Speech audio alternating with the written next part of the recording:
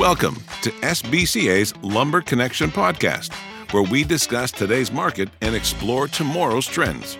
Here's our host, Molly Butts. Hello and welcome to Lumber Connection. It's the week of September 11th, 2023, and I'm in the studio with Justin Binning, Ken Timmins, and Jeff Hoggard. Justin, Ken, and Jeff are from American International Forest Products, or AIFP. Welcome to the podcast, gentlemen. Hello. Thanks, Molly. I think the last time I said it would be our last recording before the show, but as it turns out, we had time for one more. So here we are. And by the time we publish this, our online registration for BCMC-FS will be closed, but there's still an opportunity for you to register on site. So I encourage you to join all of us next week at the Indiana Convention Center in Indianapolis, Indiana. Guys, I'm really looking forward to seeing you in person so soon. It's going to be fun. Yeah, it's been, too long, a few months since we all got together. Yeah, it's going to be awesome. Well, let's get into the topic at hand and get it wrapped up so we can get on the road to Indy. What's been happening in the lumber market over the last couple of weeks? Well, I guess I'll kick it off with, a little West Coast summary, some of the Doug fir that I spend most of my time doing. We've got two different types of markets. We've got the green market that is, sick, for lack of a better word to come up with here in a moment, reeling back to the levels that it's bounced off of a couple of times this year, really testing the mills to say, hey, how low are you willing to go before you're just going to shut it down? And we're just about back to that on a lot of that material. On the other hand, KD material is still holding somewhat steady, certainly not going up, but it is on a lot better footing than the green market right now. If we move inland a little bit, dry products in the mountain states, activity's been good. People running inventories, realizing that August was a good month. September is likely going to be a good month. And people are replenishing before we cool things off in the holiday season. I think everybody's expecting a pretty quiet Q4, but there's going to be a good push through that Q3 to Q4 transition period, which is cool to see. MSR products have remained high. I will be laughing with one of my mill reps at the BCMC. He quoted me yesterday at a price that I thought was outrageous. I flicked him a little saying, are you serious? That's really the price? And then next thing, there's a load being sold, right? There's just not a whole lot out there. And that's one product segment that's really just hung in at high levels. Yeah. And it's few far between. You're lucky if you get some of those products quoted, depending on what you're looking for. Web stock is very cheap these days, contrary to what we're hearing in cord stock. Hem fir, white fir, in particularly inexpensive. Doug fir, there's a little bit of a price bed there, but overall very affordable compared to where it's been historically. And I don't see that trend changing for the next 30 days. The yellow pine world, I would say the one thing is not like the others, and that would be 2x4, which continues to be the standout among anything in the U.S. South right now. We've had double-digit gains over the last few weeks and limited availability, extended order files at the mill. And there's definitely been a strong push there. I think really the hope was that would bring everything else with it. It felt like it tried to, at least on the west side zone, and it's just fallen flat. So we're just in this spot where I feel like there's a lot of producers that are getting a slight premium to print and others that are not, which I guess at the end of the day, that's where it's a flat trade. In terms of the energy and feeling behind the market right now, I would say it's pretty lackadaisical. And I think that the buying strategy remains the same as it's been, and we sound like a broken record, but most folks are in buying lumber when they need to buy lumber, and they're not when they don't. And price is secondary, and inventory management is the almighty right now. So if they don't need to buy it, they're not going to buy it. And when they need to buy it, they'll buy it for the best price they can and move on with their day.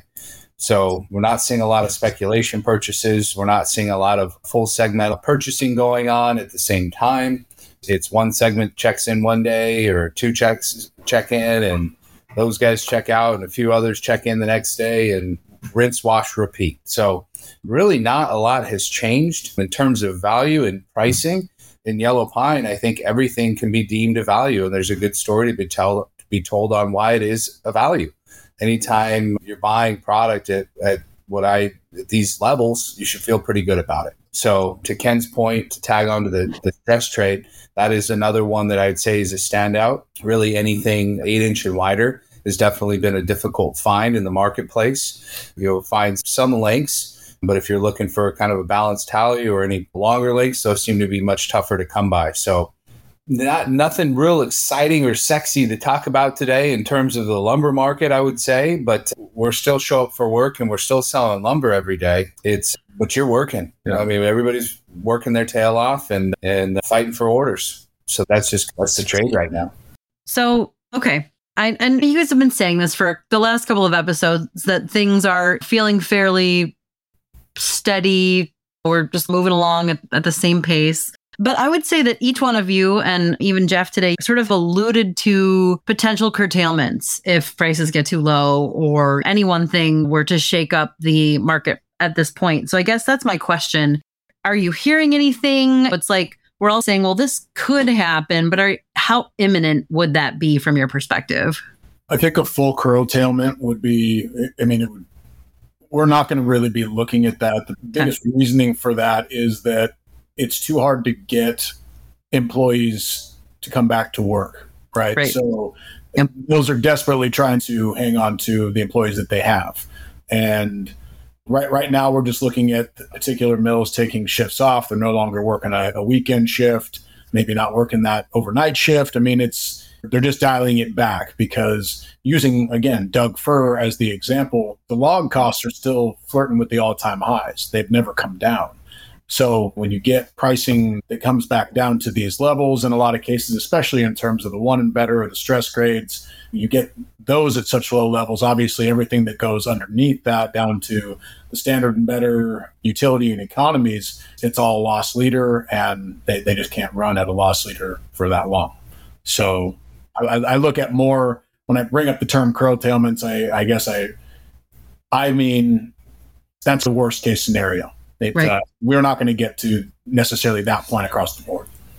The other sort of trifecta of things that we bring up, but feel like they've really simmered down of late, are transportation. You guys have been pretty even keel about that. Nothing seems like it's super shaking everything up, but maybe you have something to say about that.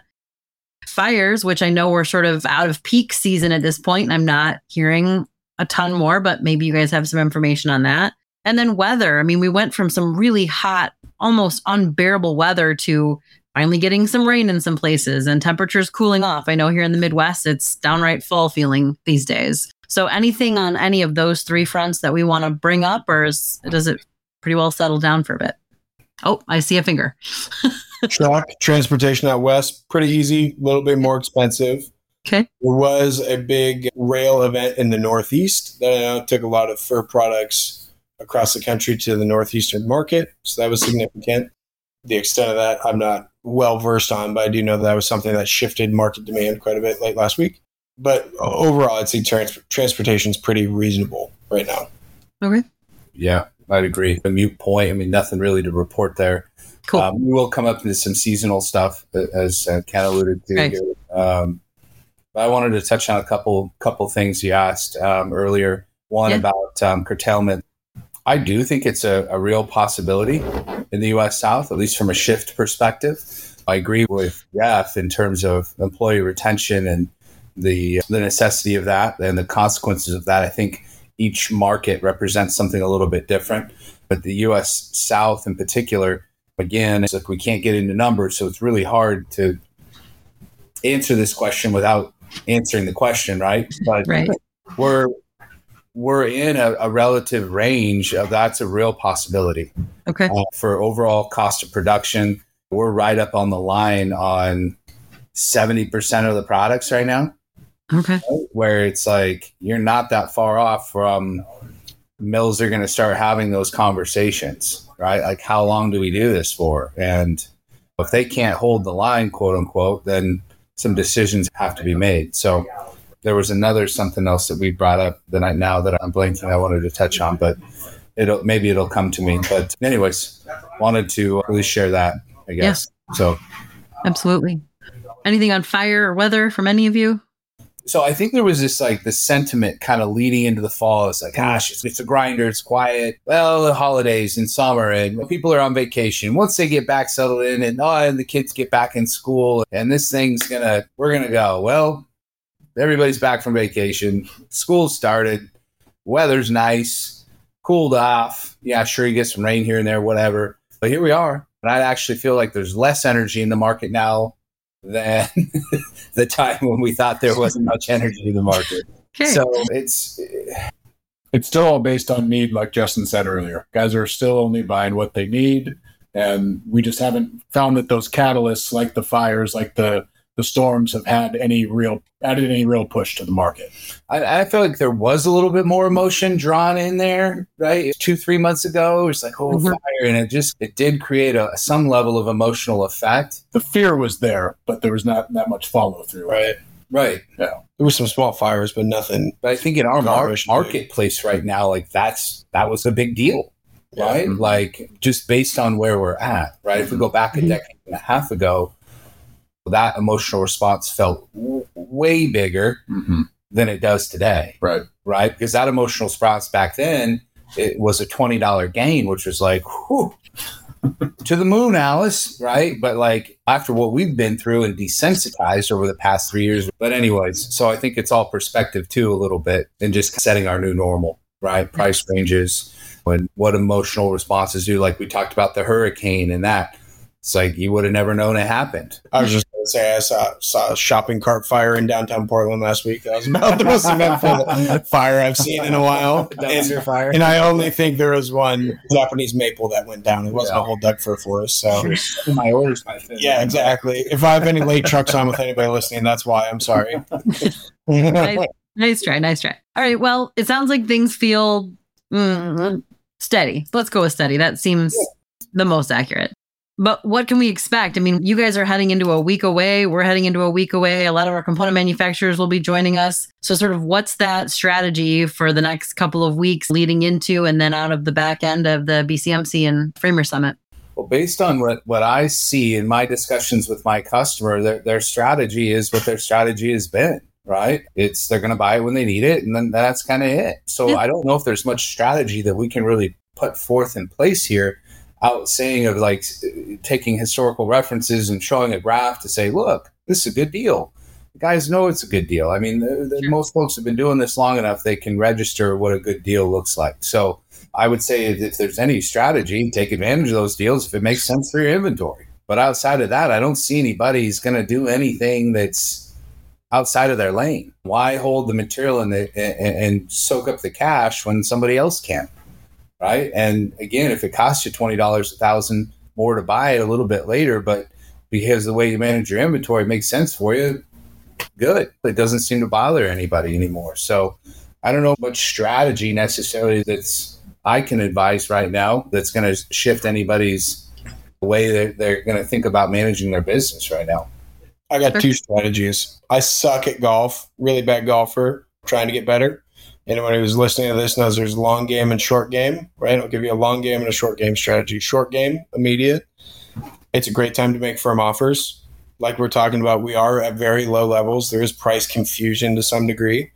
The big obstacle for a lot of people bringing in new material as well, what if the market gets cheaper? Cool, perfect, totally reasonable. What if you could buy it at that cheaper level right now for shipment later, right? Take your hypothetical, create a best case scenario, and give it a try. The worst thing that happens is you end up with your best case scenario. Or it doesn't happen and you wait just like you were before. There's your short game. Long game, I think you should try a new vendor out, right? The supply chain is not fixed. It's quiet.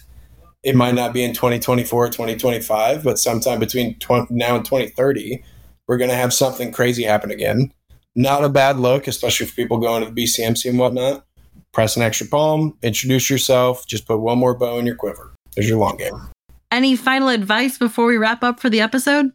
Just excited to see everybody. I think this is the best show in the industry. That's not me plugging it or being that guy. It's like, I truly is. I've gone to a lot. I've been doing this a decade and a half.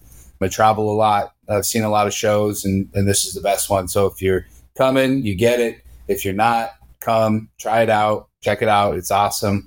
Thanks. Well, I think that wraps up our episode for today. I encourage you to meet our friendly lumber guys at the BCMCFS. Justin, Ken, Jeff, thank you so much for your continued expertise and enthusiasm. As always, I've enjoyed our time together, albeit brief, and I look forward to the next installment of Lumber Connection. Thanks, Molly. See you next week. Sounds good. This has been a Lumber Connection podcast by SBCA. If you have a question you'd like a guest to answer on a future podcast, send it to podcast@sbcacomponents.com.